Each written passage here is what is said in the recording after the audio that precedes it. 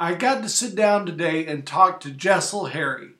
He's somebody from the Springfield music scene who actually took the chance and went out to New York City only to find out that Springfield is a lot better place than New York City to be a musician. As strange as that might sound, it's entirely true.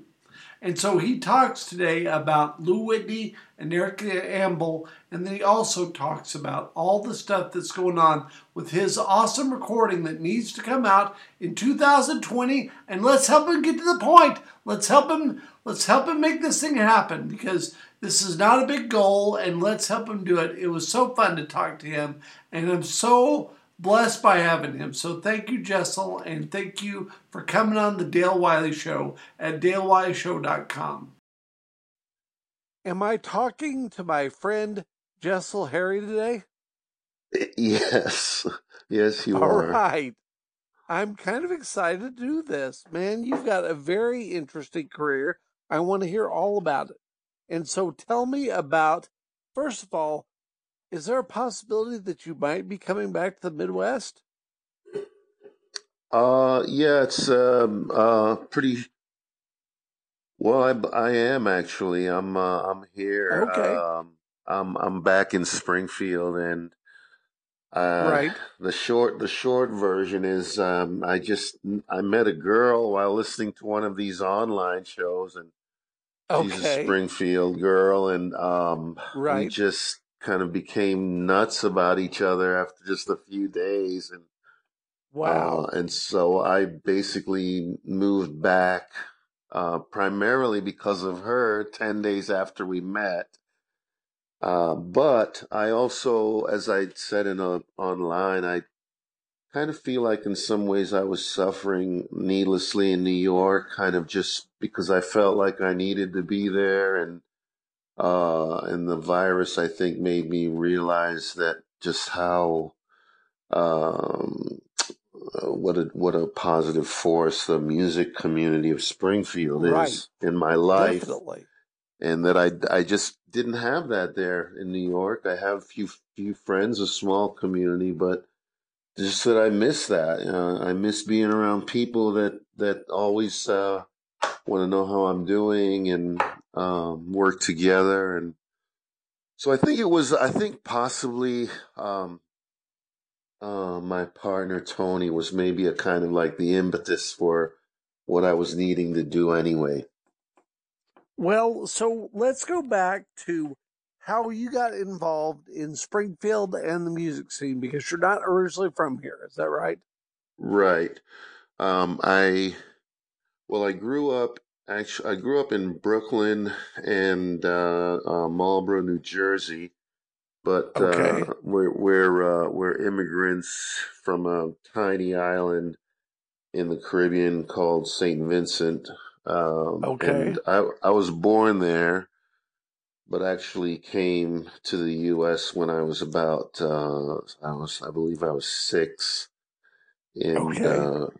so fast forward, I had gotten out of the army and I was in upstate New York living with my brother. He went to school there. And I just, at the time I was a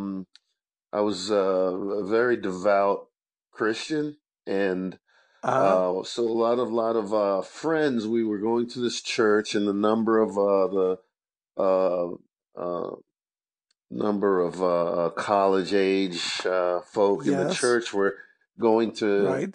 BBC. And Right. at the time, my fiance, she really wanted to go to BBC, and so we decided that we would go together, and that's how I got out to Springfield. I went to BBC for a year, but Okay. little too intense for my liking, I think. Very I get strict. that. Yeah, and so that didn't work out, and I was kindly asked to leave the university, I don't know, or college, um, and so after getting kicked out of BBC, which really isn't that hard to do, Dale. I mean, I don't Right. want to obviously get into the specifics of of my dismissal, but you don't have to Right. do a whole lot. Yes, You could, exactly.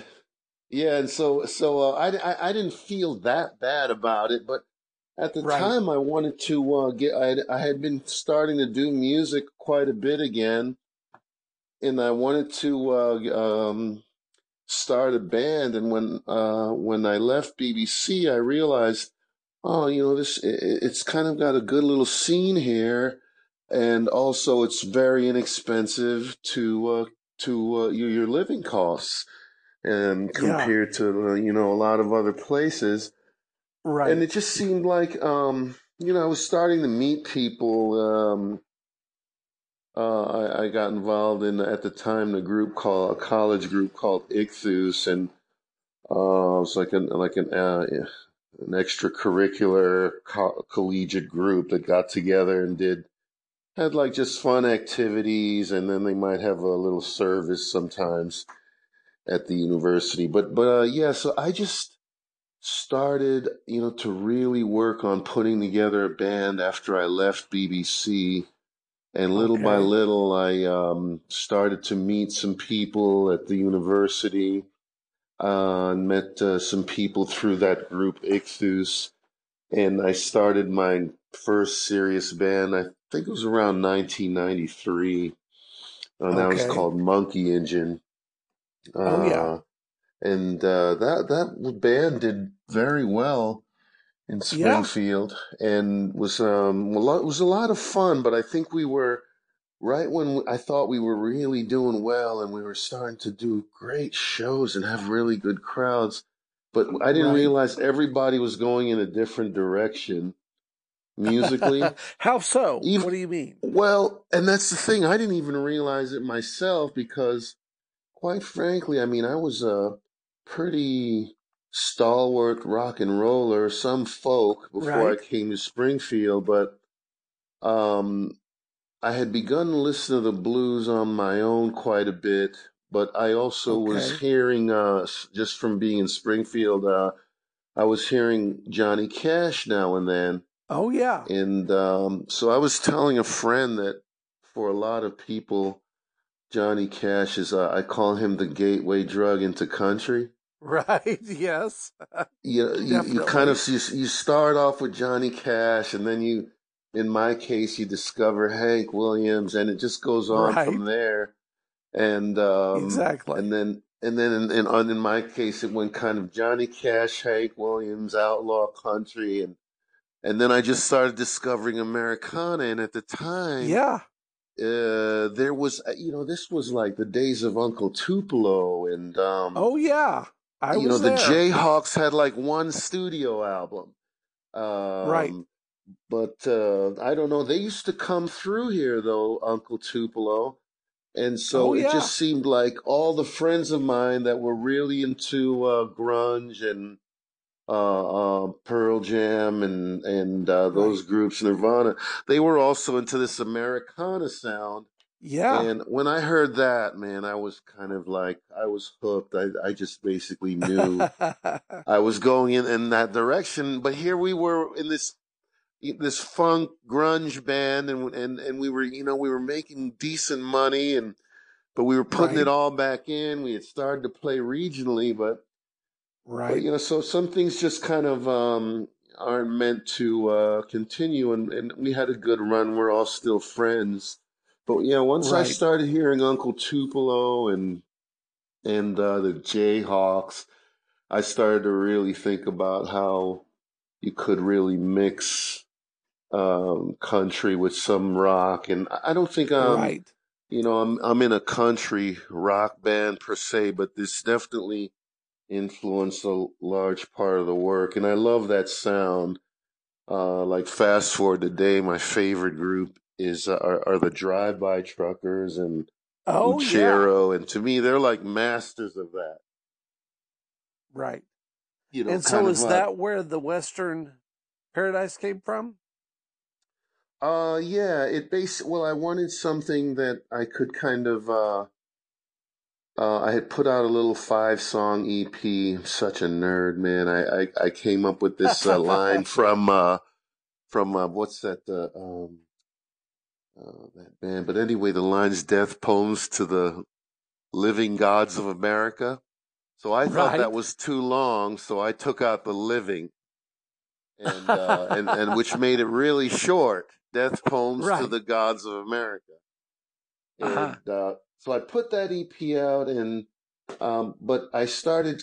I was kind of getting more into Americana and country rock, and by this point, well, they Uncle Tupelo had split into Sun Volt and Wilco, Right. and Sure. I yeah, and I lean towards Wilco, like the earlier stuff, but now I sort of like Sun Volt a little more. It's more stripped down. Okay. Yeah, so I just kind of it just sort of like I never really set out to write in a particular way, but the songs started coming out, some of them with a country Right. influence, and I realized that like while I love all these different styles, I'm looking for a way to kind of add country into Sure. my music. Right. And I find like the It's storytelling too is like I mean it's so it's more raw in a way with like country music and the blues right. in Sure. particular. And so it's kind of yeah, I was thinking that when I first started to hear Johnny Cash, I thought, man, you know, this guy, he's more punk rock than punk rock. He's Yeah, like definitely. these stories You are hear just, I those mean, what are you talking about? You're fighting your dad in a bar because he called you Sue or Nate. I mean, these stories were just so out there. They were almost unbelievable, but they were believable. And then, you know, he could totally throw down believable. something like Sunday morning coming down, and I realized, man, I've Yes. been that guy. Open up the fridge, there was only beer in there, and I'm smelling my shirt to see which is Right. kind of still. I could squeeze another day out of this one, and Yeah. just and that kind of like just loneliness that sometimes you feel on a day Right. that's usually quiet like Sunday. So his stories really spoke to me, and I Right. realized that like in a way you know it was okay to like it seemed like here was an entire genre where it was like where it was okay to like sad songs all the time. Yeah. Exactly. I didn't have to like I didn't really have to get into happy music so much anymore. Right. And that was a beautiful opportunity for me, although that you know I'm always hearing it from the relatives. But what can you do? What can you do? You know, Jessel, you know, you can sing, you've got some talent, but this music, can't you make some happy music? Um, but you know, but Yes. I can if I tried. So I don't know where I'm going though, direction wise. I want to try to stay open. I was actually supposed to start playing with Eric Amble, and Okay. I was really excited about that. Um, but I guess though I just miss the guys that I was playing with here a lot. Two of them are my Right. two of my closest friends, and I've been playing on and off with those guys now for nearly 15 years, I believe, Right. some maybe closer to 17, and not the whole time, but in one configuration or another, and with breaks here and there. And it's just kind Sure. of like sometimes you can't fabricate camaraderie, true camaraderie. Right. Sure. Yes. Yeah, I don't know. And I think that what I was experiencing, even though Eric is a friend and he's become a good friend, Right. but what I was experiencing in New York was it's basically the person who's writing most of the songs goes out and Right. finds three or four hired guns, 25 an hour to rehearse, 100 per gig. That's kind of low end. And Right. they're all dealing with those heavy that cost of living as well, and so it's like years later, I finally reached a point in New York where I could afford to start paying people to rehearse, and I had found the people I like, and Yes. um, and Eric, I mean, he's just a beast on guitar. Oh, Um, yeah. and I was really looking forward to that, but then I just really missed playing with the guys here. And to And who are me, those in a guys? way, like just they had a certain, you get a certain feel with people Oh, after a yeah. while, and So who uh, are and those and guys? and the, Let's name yeah, and them. the music becomes like you're just not even needing to talk about anything really. Right. You're able to Who communicate are those guys that non-verbally. you're playing with, though? Richie Allen on drums, who Lou Whitney referred to as one-time Richie because he only needed one time to get it right, Okay. which is actually fairly accurate. He's that good. But Right. and then the other two are just buddies of mine, two of my best friends. George Perkins plays bass, and Nick Smith plays guitar. And Okay. Yeah, and so I've played. The earliest show I did with all three of them, I believe, was 2003, but we did some shows before that. But I remember playing with George and Nick and Richie around that time. And so I just, it's kind of like, uh, it's almost like being in a group with a family member. Right. And it's kind of like, I was talking to George the other day from New York, and was just telling him how I wasn't even so sure. I mean, how quote making it end quote what exactly that meant to me anymore. And Right. he said sometimes when I want to talk to you, it's not because I want an update on your career.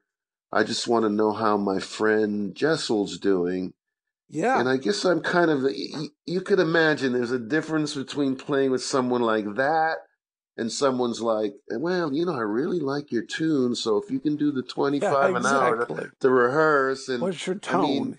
Yes. yeah, yeah, it's kind of, I mean, it's so much more intimate, really. I Yeah. mean, it's like it just becomes a complete labor of love, and not that being in New York is a definite labor of much love. But I just, Right. I guess maybe being somewhat of a reclusive person anyway, I found it very difficult there to kind of like, Have a life. create, yeah, yeah, to have a life you were basically just busting your chops just to keep the roof overhead most of the time.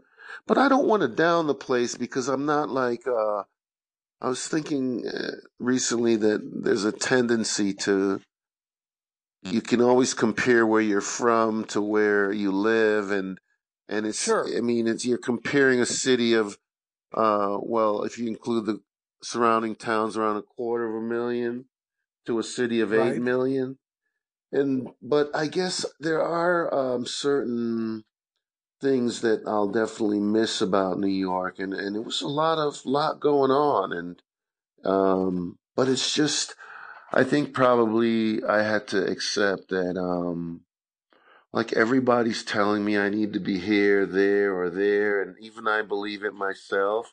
But that if I look at my life as objectively as possible, I'm probably the happiest in Springfield. Well, that's great. Yeah, Good to find out. yeah, Definitely. yeah. I think that's really good to find out. Um, Actually, Good it's and just cheap kind to of, find out. well, sometimes you never find that out, and you Right. just keep going around in Definitely. circles, and it's not so much that a location is in some way a guarantee of happiness, but there are people here that have been encouraging me musically, some of them for over 2 decades now, and Yeah, I uh, know. you know, and that's kind of like that's a kind of family also, and That's a good thing to have. It really is. And even if you're, not getting those breaks that you really want to, um, I guess you're kind of it facilitates a situation where you can be more present, enjoy whatever you're Right. doing in the present. Um, but so I guess we'll see how it all unfolds here. I'm a little nervous, Dale. I wouldn't kid you because even though I was just eking out a living in New York, besides a year that I spent cooking at two different places, Okay. I most of the 7.5 years in New York, I supported myself primarily from music.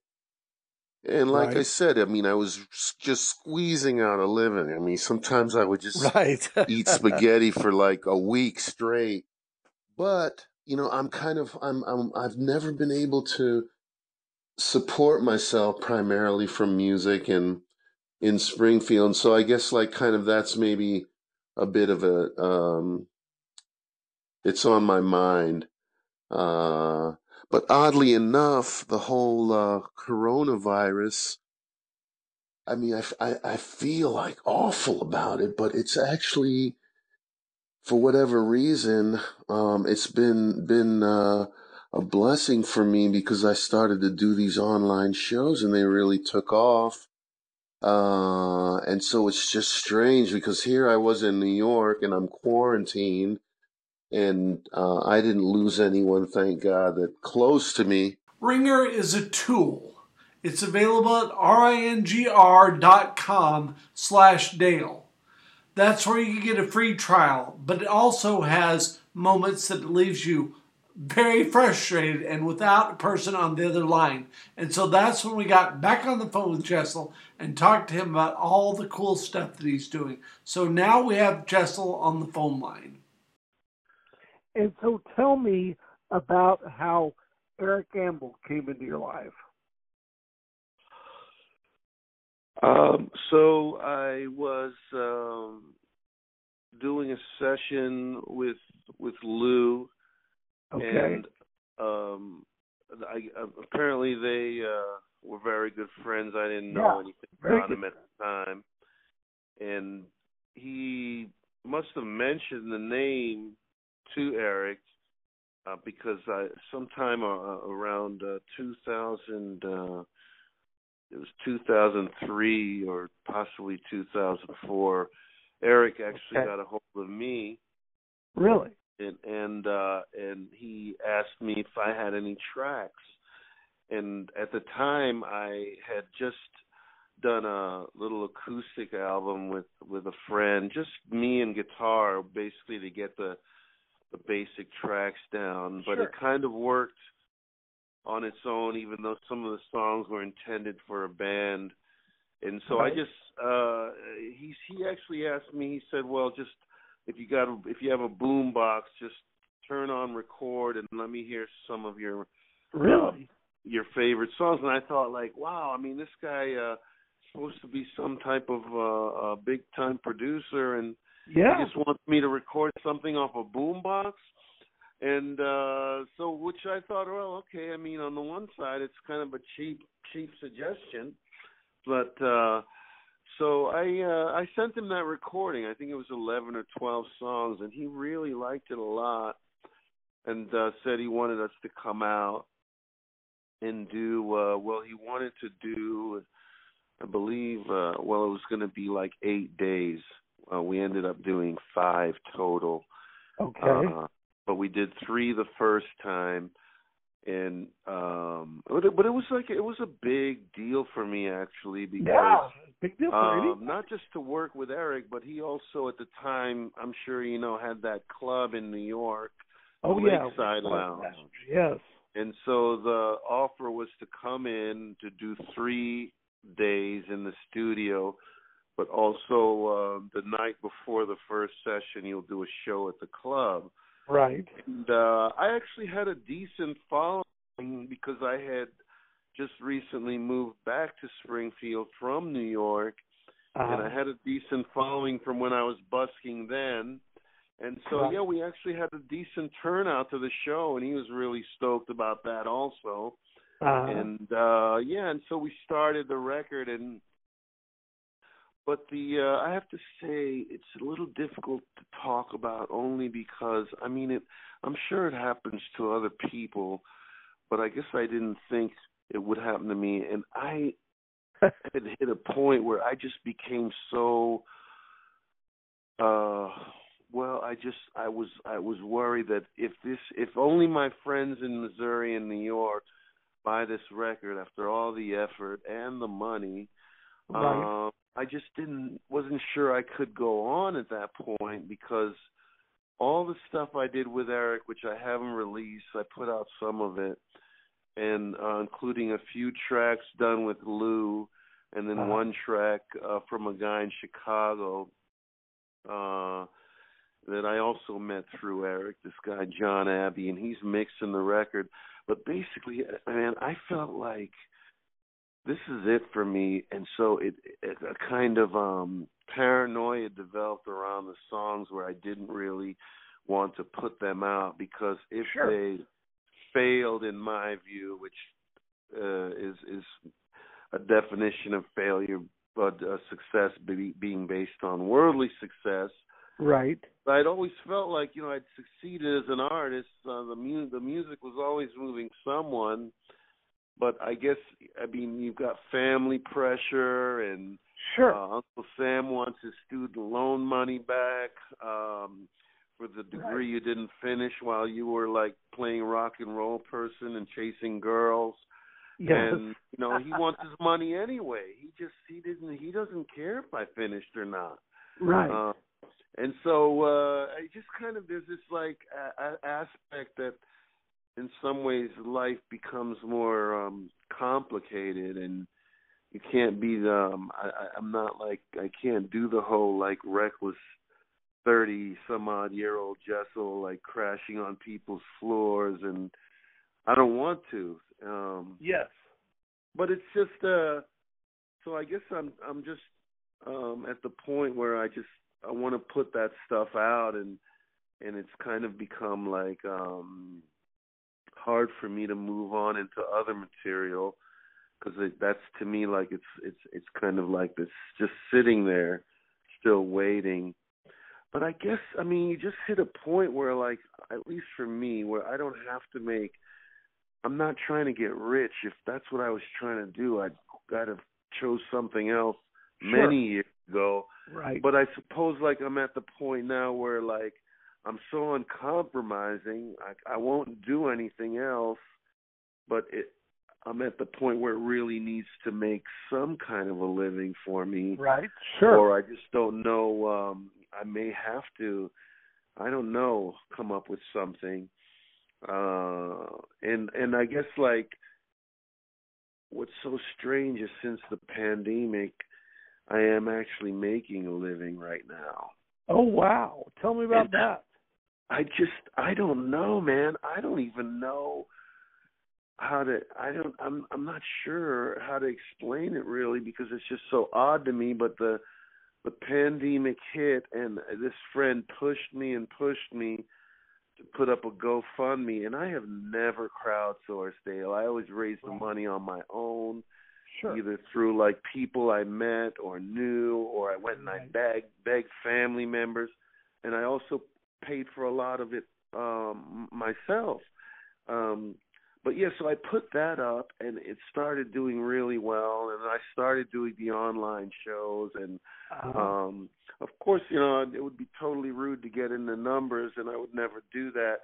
But little things I could say when I wanted to come back, it just seemed like that very week, and travel's so expensive now because of the virus, and but that very week, one little online show on Look for a friend's group was enough to get the plane ticket.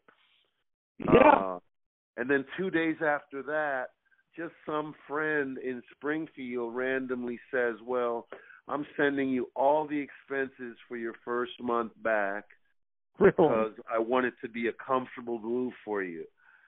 And I was just dumbfounded. And there was a lot of other other like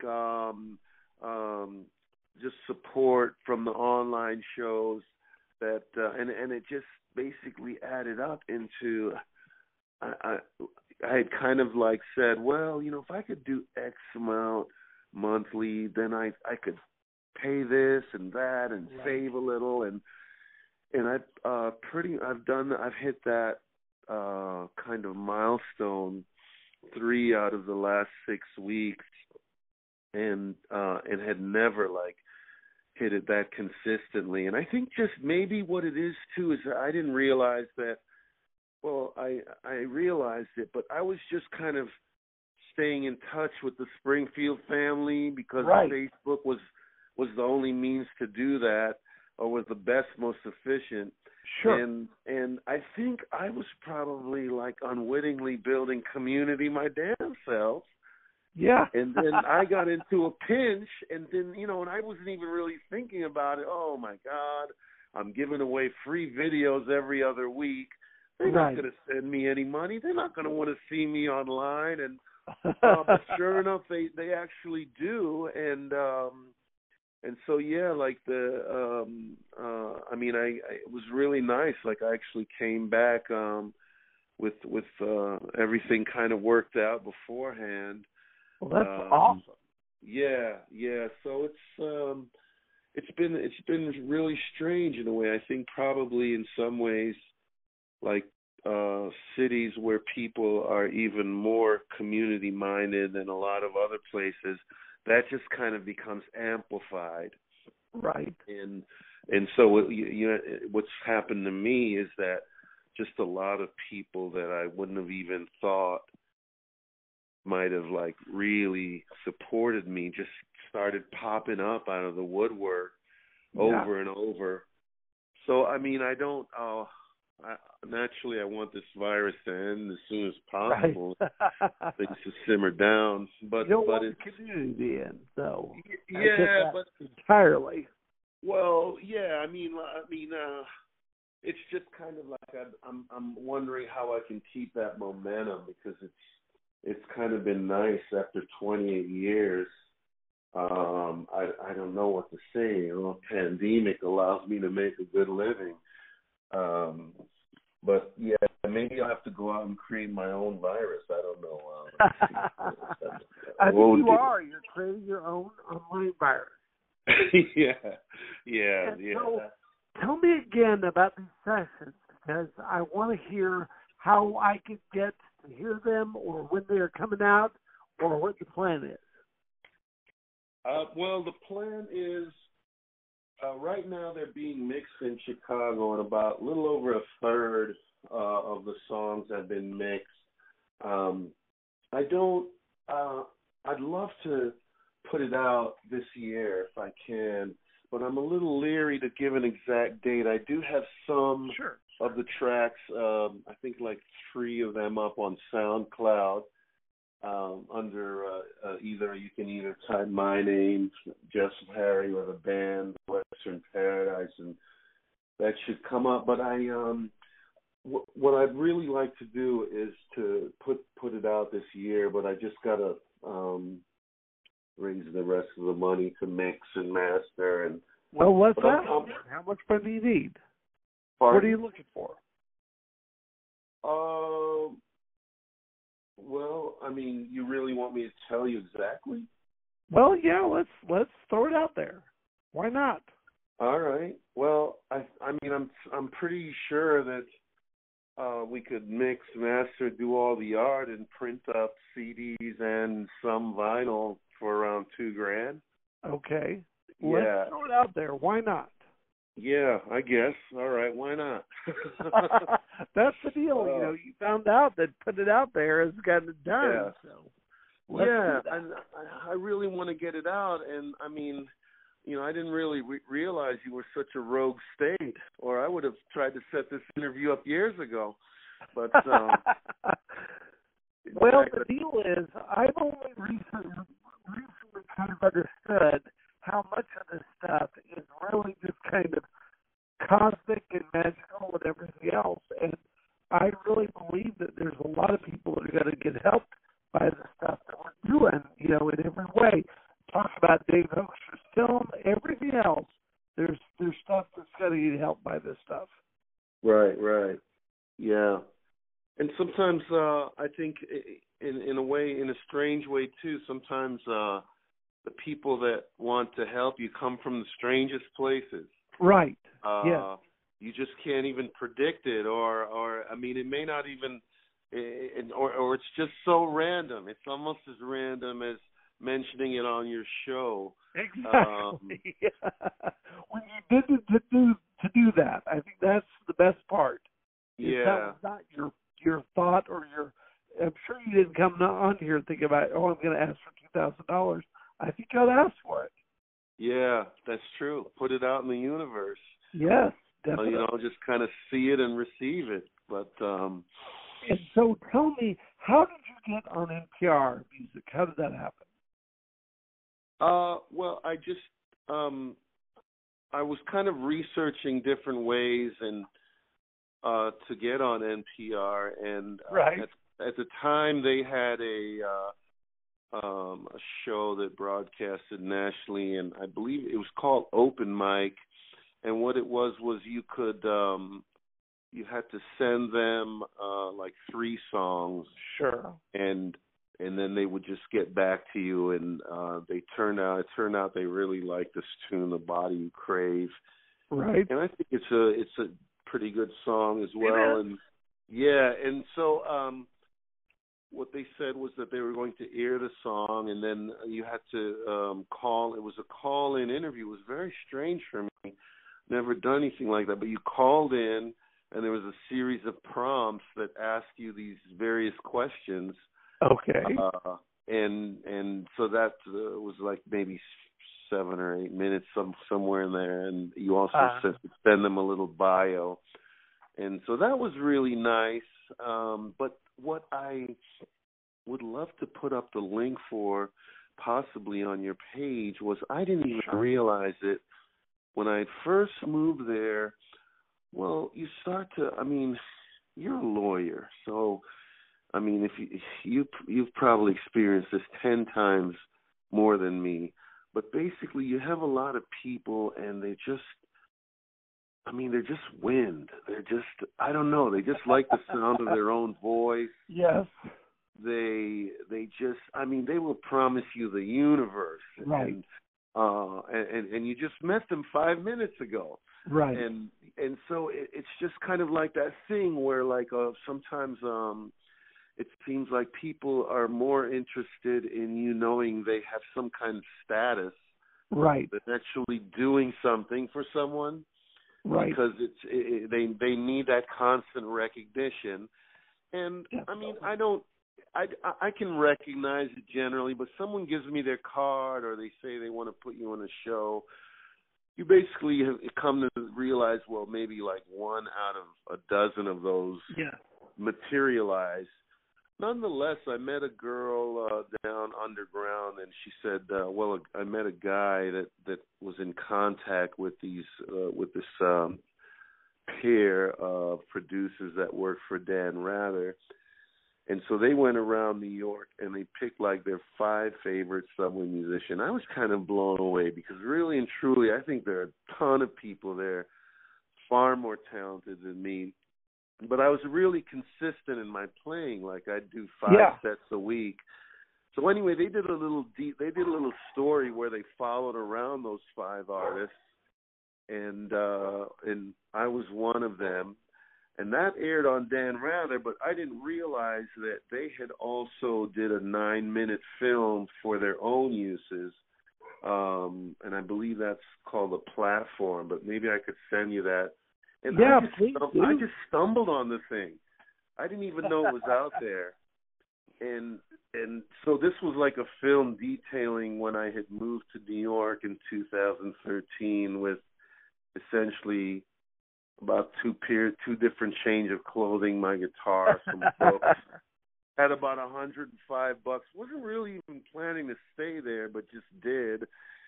And so I was living in the shelter at the time, oddly enough, and it was just kind of a surreal experience, because here I am in this men's shelter with a couple hundred homeless guys, and I leave at 5 a.m. with this mini film crew.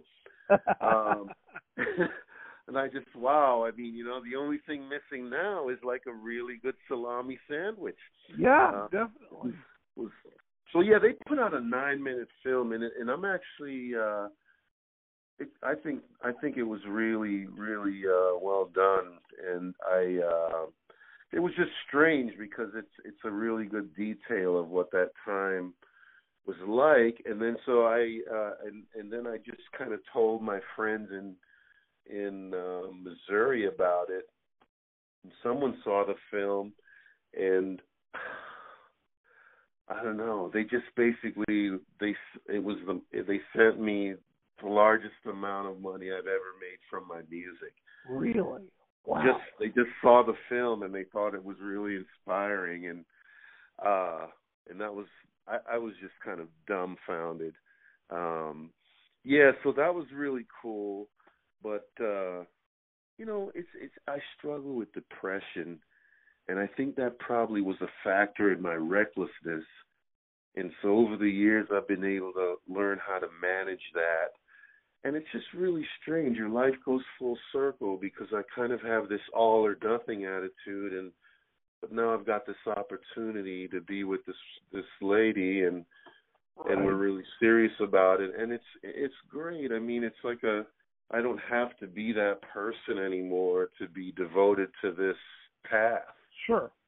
I can be the guy in the backyard throwing the ball to the dog and just hanging out with the cats and talking to you and just listening to the spill of life in Springfield, and just sitting in the backyard listening to the trees.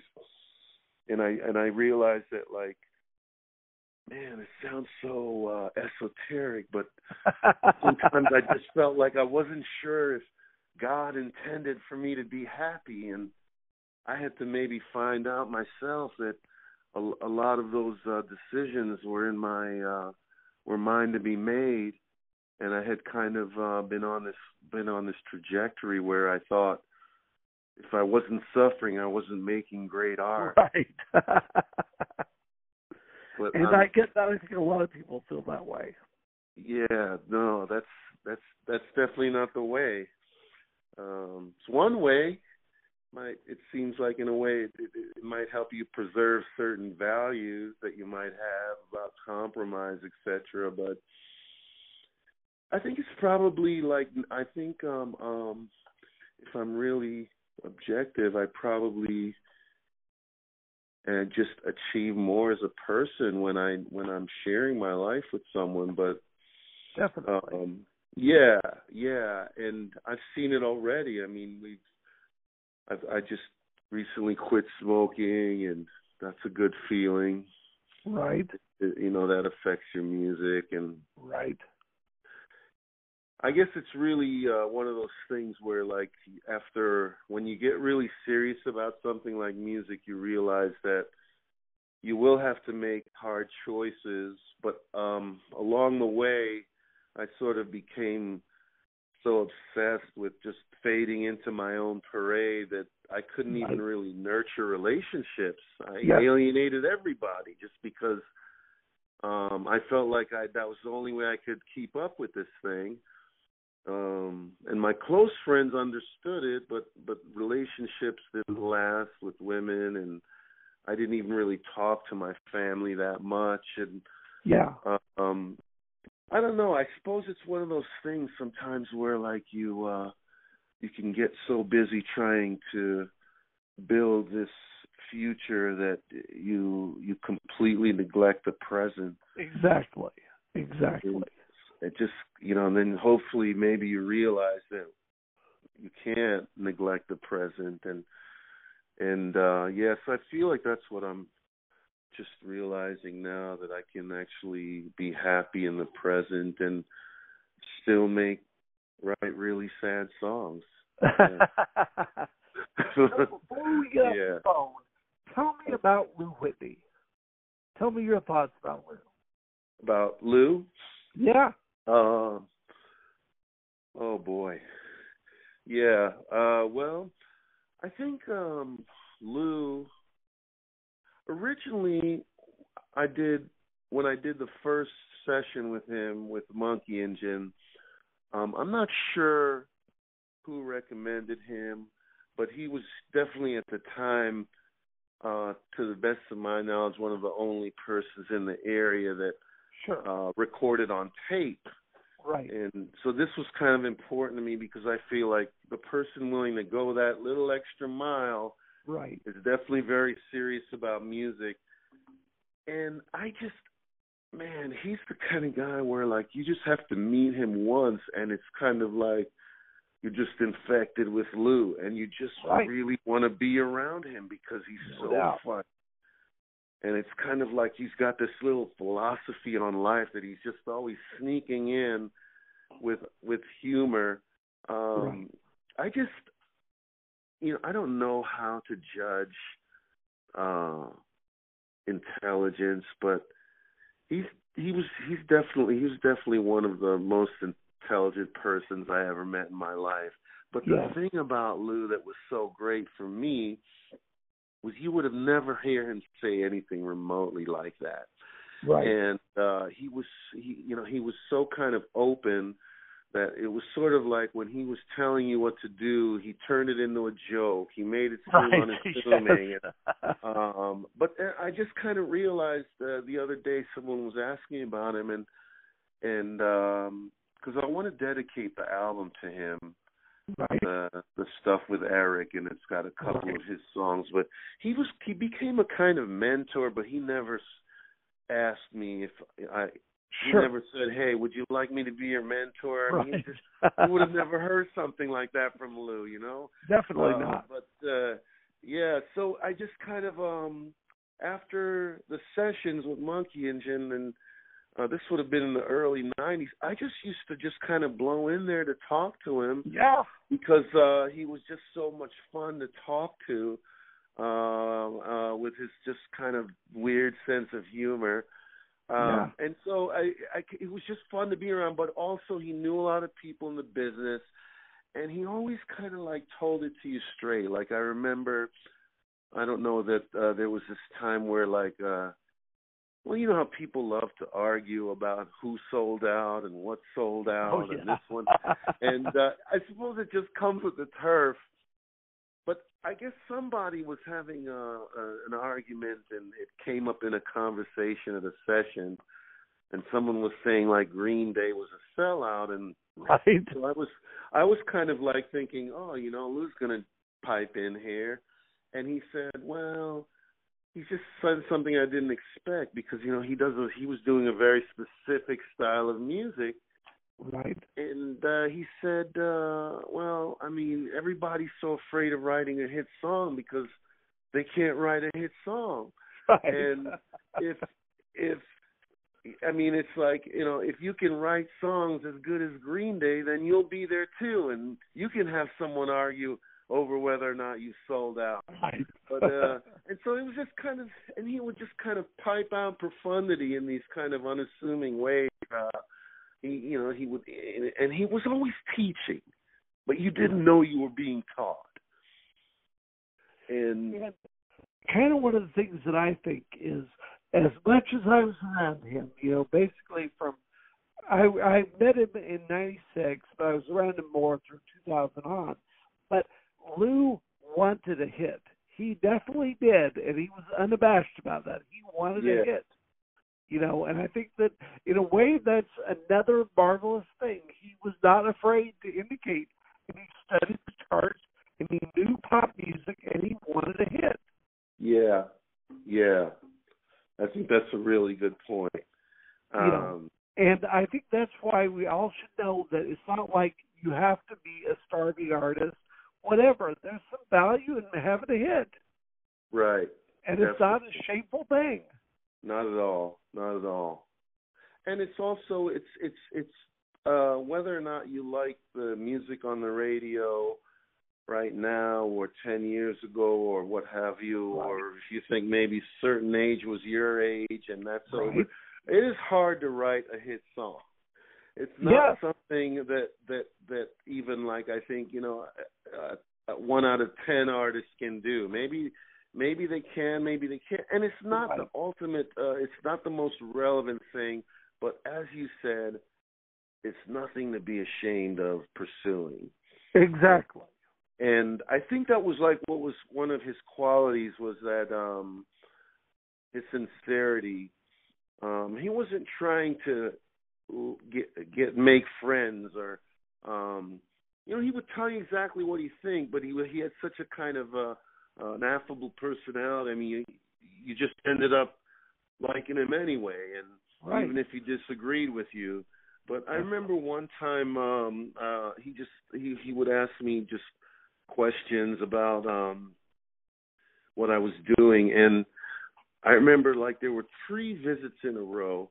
I went to see him, and he said, "Hey, Jess, how are you doing? What are you doing?" And I said, "Well, I just put together 50 press kits, and I mailed that to 50 different indie labels, which I followed with 100 emails, and I've been burning 600 CDs." And he said, "Are you writing songs?" And then he didn't want to know anything else. Right. Next 2 visits, same thing. "Well, I've so-and-so article in the online blog. Are you writing songs?" And so he was, and sure enough, at the time, Dale, I wasn't writing songs at all. Right. I was so busy trying to be Mr. Businessman that I had totally forgot about being an artist. Right. And then one other time, I remember he just said, "Why'd you get into music, Jessel?" And so I was kind of thinking, oh God, trick question.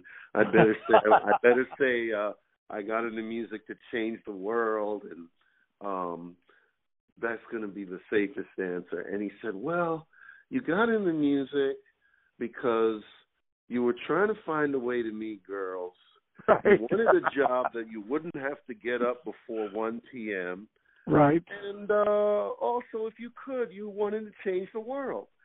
Right. And, so I mean, it was just kind of like I'm scratching my head. I mean, damn, Lou, you mean getting up at 1 o'clock's more important than changing the world? But that's how he laid out the profundity of the thing. He wasn't saying it was unimportant to change the world by any means, but he was saying to be honest about why you want to play. Right. You like performing for people. You like that you get to set your own schedule, and that's nothing to be ashamed of. But yeah, so I mean, it was. I didn't even know he was ill, and it was just strange to me because when I left in 2013, early 2013, I mean, he was just as smart as a whip. I mean, he was running constantly, and I know he didn't smoke, and I was pretty sure I never saw him drink at a session. So I thought he was in the best shape of his life, and it was kind of a real shock. Definitely. Yeah, but he's kind of like, I almost feel like everything I truly cherish as a musician is because it was shaped by Lou.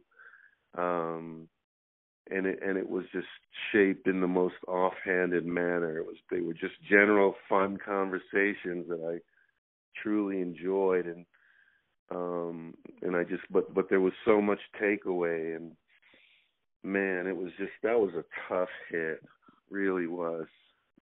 Definitely, and that's part of the reason, and that's one of the things that I've gathered from constantly getting out there into the podcast everything. It's just amazing to see how many people have this big influence from Lou. Yeah. Yeah. And if you think about it, too, like, if you had asked him if he was an influence on a lot of people, I mean, he would have denied it categorically. Oh, definitely. Oh, yeah. Yeah. I mean, he just wouldn't allow you to heap any praise on him ever, or you just shirk it off, and but also I guess what also he was always eager to learn. He was even as an artist, like at his age, he was still evolving, and I mean I think that's just a great lesson too, because sometimes you just kind of get stuck in your supposed musical ideals, and they become more limiting than anything. Yeah, and I just really hope that film gets finished about him. I've seen some clips. Have you seen any of that? That's what we're trying to do. I'm trying to help with that stuff too.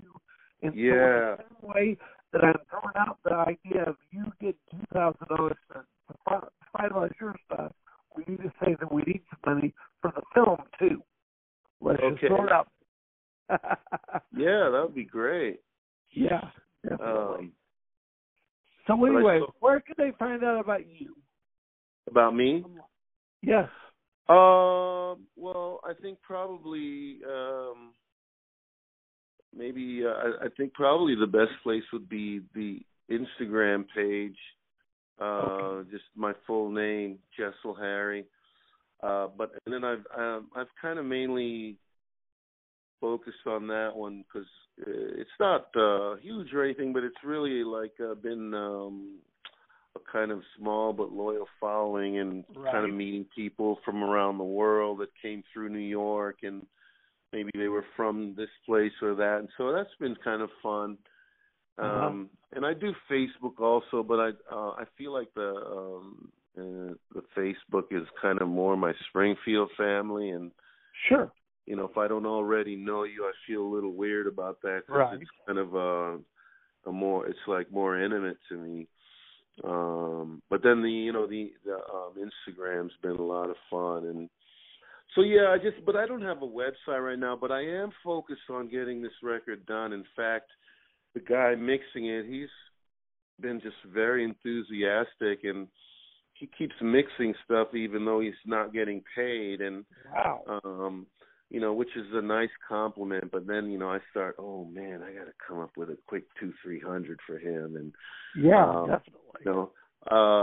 But he's really enthusiastic about the songs, and so I feel really good about what I'm hearing so far. But it's kind of like what you said earlier, forcing me to ask to mention what it would take to finish it. Get it done, man. Yeah, you gotta take stuff out of the abstract, man, or it will sit in the abstract forever. Definitely. Let's get it done this year. That's what I want to hear. Yeah. And I mean, if I've faced all those fears, then just get it out. Find a way. But definitely. But I wanted to say, though, that Eric and Lou is the link between me and Eric. Sure. And so I'm definitely committed to doing one more record with him, and we've already talked about it. Just want to stay with him for at least one more record, and I think that'd be a good way to honor Lou also, actually. Definitely. And I think also that it's just, I mean, Greg Duffin's out there in New York with Eric, and it's like a little bit of, all of these things are an extension of Lou. Right. And even how, in some ways, how Eric produces, his style, and he talks a lot about elemental rock, and that's a good description of Lou's style also. I mean, Lou's not looking for whistles and bells unless you really want them. Right. But he's more interested in the song, and so I'm going to do. And I actually have started working on that material as well. I just gotta get that one out, finish what I start. One thing done before you go to another one. I get that. I totally get that. Exactly. But sometimes, I mean, music it kind of it can haunt you a little bit, and I guess even though it's I'm very grateful for the audience I do have, and it's small, but it's been really loyal. I guess there are just times where you think, well, why are these people telling you that, it's so good if it's not really selling? Maybe you just, I don't know, maybe it's time to take up that bartending job in Mali, or I don't know. So, I mean, sometimes you kind of like, you just, like in the last 3 weeks, it has been a little validating, Dale. I wouldn't kid you. Yeah.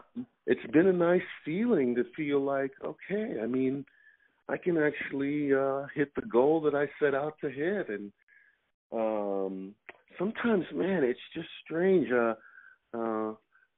It's part of me feels like it's a shift in the universe, but then also I think sometimes a person can be just as afraid of success as they are of failure. Yeah. What will I do with the money? What will it Right. change me? And will it change how I write songs? And Sure. but all those things, none of them have to happen. Right. And so I kind of had to work on that for a while. Like I realized that as much as I wanted to make a better living at it, it scared the daylights out of me a little bit. Yeah. Well, and now you got a new girlfriend, and so it's all going good now. That's what I hear. Yeah. You know, we'll see what happens. Yeah. I really hope that we'll be together a real long time. It's really special. I can tell you're crazy for it. That's awesome. Yeah. And so anyway, let's get the stuff up because I told you by 4, so we'll get up by 4, and we'll get it done. And it's been so fun talking to you, and I'll get all these conversations mixed and put them all together. Okay, awesome, Dale. I really appreciate you having me, man. Oh, a huge yeah, honor. I love it. Yeah, man, really appreciate everything you do for Springfield music, man. All right, well, I sure try. All right, brother. Okay, right, bye. Have a great day. Bye-bye. Jessel Harry on The Dale Wiley Show at DaleWileyShow.com.